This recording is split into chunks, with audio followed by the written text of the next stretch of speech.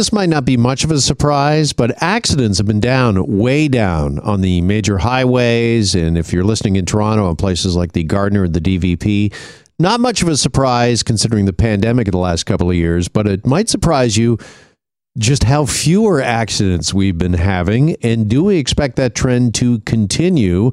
We'll ask our good friend, Sergeant Kerry Schmidt from the OPP, get kind of a ground level view, if you will, from Kerry Schmidt coming up here momentarily. First, though, a fairly substantial announcement when it comes to cannabis, as Ontario has given the green light and will allow home delivery and curbside pickup on a permanent basis. Mitchell Osak is a cannabis expert. He's the head of Quanta Consulting and joins us once again. Mitchell, good afternoon. Good afternoon to you too, Jeff. All right, take us back, if you can, first. Home delivery, it has been offered lately on kind of a temporary basis as a bit of a pilot project?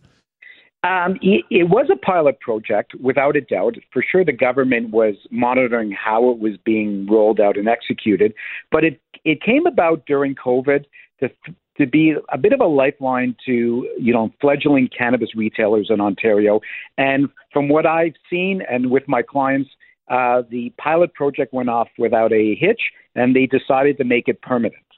All right. And what was it that it was such a success? What made it such a success? Well, the original goals of the federal government when they legalized cannabis was all about safety, eliminating the illicit market, and reasonable consumption. And like you and I have spoken many times on your show, the world didn't come to an end when we went to click and pick options as well as delivery. So this is a natural outgrowth of letting these retailers compete better and offer more choice and accessibility. There's one other factor that has come to play here, and that is Alberta this week also allowed online delivery. So in a way, Ontario is playing a bit of catch up with some other provinces. Okay. What does this mean, though, for retailers, for cannabis retailers, Mitchell? Because you and I have also spoken about this several times, that it's not exactly been a golden ticket for those that were given licenses and able to open up a pod shop. It's been a tough go for some. But are they also playing catch up when it comes to online sales, which we've seen explode during the pandemic? Well, that's an excellent question. They haven't technically played catch-up because online sales in Ontario are still only about 10% of total retail sales of cannabis in our province. This is a bit of a mixed bag for retailers. For the larger ones who've got more resources and more capital to invest, this gives them the ability to go after more consumers with a more varied offering in an online format. For your mom and pop stores that have to invest in new capability to serve clients, this might be a bit of a challenge, and it might put those who try and compete further behind the eight ball. Okay, that is a really interesting point. So this is upon the individual pot shop or retailer. It's not like the LCBO where you can just go to their website and have a look. This is something that's kind of ground level. It's coming from each and every individual shop. Yes, it is. It's fundamentally ground level, but let's not forget that since legalization happened in 2018, the OCS, the Ontario Cannabis Store, did offer online sales of cannabis. So they've had an exclusive monopoly position up until the pilot project started, during COVID. So in a lot of ways, this equalizes the playing field between private operators and the government. Okay, and it might be a bit of an additional expense for private operators, but is it something worth their while, worth investing in? I mean, how much do we estimate that this is going to be worth when it comes to, the cannabis market and the growing cannabis market? Because, again, we're seeing so many, businesses shift to online as almost their primary way of doing business. Absolutely. I wish I had a crystal ball to tell you how much potential business is available for companies that move to, a very strong online capability. What I could tell you is roughly 2/3 of Ontario retailers are those small mom and pop 1 or 2 store operations.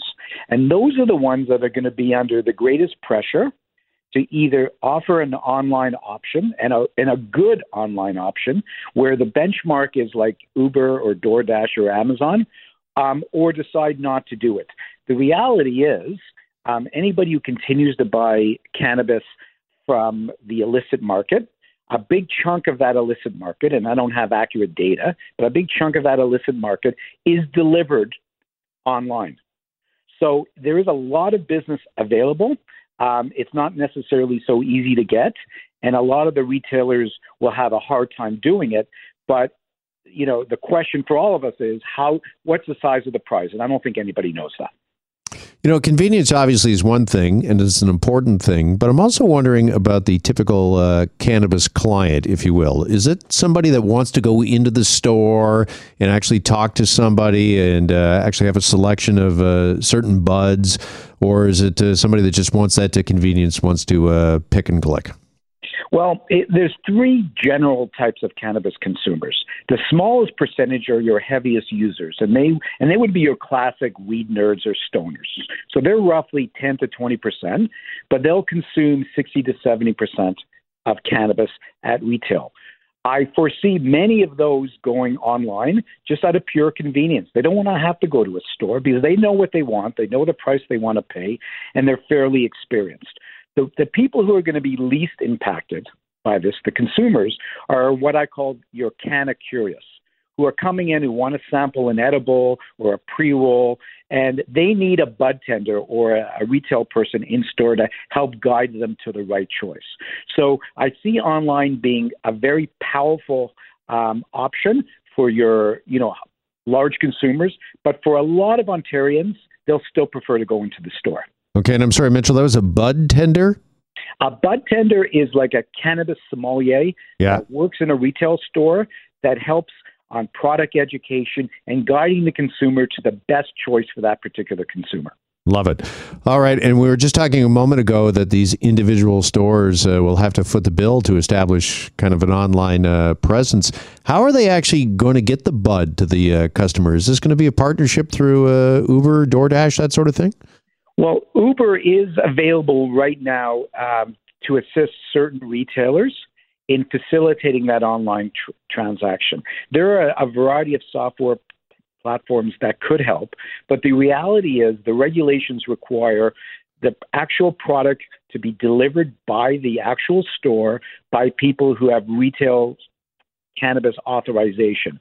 So it won't be purely like a Uber or a DoorDash where you have a separate company or platform being the intermediary. There's still going to be a major role played by the retailer, but it'll be interesting to see whether there will be an online platform that will evolve that still has licensed people and licensed stores to be able to deliver the product.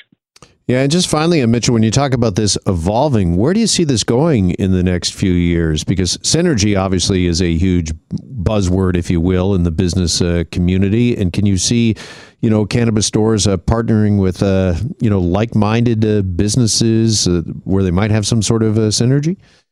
Excellent question, and an apt use of the term synergy. I use it all the time. So yes, I see an opportunity where many of these smaller chains or mom and pop stores come together in sort of an online co-op where they pool their capital and the resources, and they set up a service that'll deal with them individually as independent companies. By the same token, your larger chains will do this themselves, because they'll have the resources and expertise to do it. So what's fascinating about cannabis retail and these new online regulations is that the technology will evolve and the business model will evolve in a context where there is a state of flux in cannabis retail in Ontario, with a lot of stores still to be open, but some stores closing because they can't compete. Yeah, because I could see a day where you're purchasing your bud, and then all of a sudden, would you like to add to your order? And of course, snacks, snack foods, that sort of thing. I mean, that's an obvious. It's an obvious. It's not necessarily allowed now, but it's a natural evolution when you think about it. What's happening in Alberta, which represents sort of the next phase of cannabis liberalization, is that now you'll be able to consume cannabis in outdoor and public consumption events. Now, you won't be able to smoke it because there's still anti-smoking rules, but you'll be able to consume edibles at, say, a concert or a festival. And that's where Ontario will be going, hopefully this year, maybe not. But imagine where you're at a concert and you're getting your cannabis edible delivered to that. That's cool. All right, Mitchell, really appreciate the update and the time. Thanks as always. Thank you, Jeff. Be well. You too. Mitchell Osak is the head of Quanta Consulting and our cannabis expert. And we're back after a break. You're listening to The Jeff MacArthur Show. Hi, it's Shauna, and I might be a bad parent because my kids think French fries are vegetables. Hey, it's Ryan, and I might be a bad parent because I went out for wings when my wife was in the hospital after giving birth. Johnny here. I might be a bad parent because in my house, the tooth fairy gives pocket change. But we're not alone. Len emailed us and said his 6-year-old daughter's Tarzan moment going from love seat to lazy boy by curtains made him more proud than any dance recital. And Andy left his 2-year-old at the rink. All right, guys, I'm sure we're not alone. Like Andy's kid. For stories and confessions like this, make sure you check out our podcast. It's called Bad Parents, and it's available wherever you get your podcasts. I left a glove at the rink.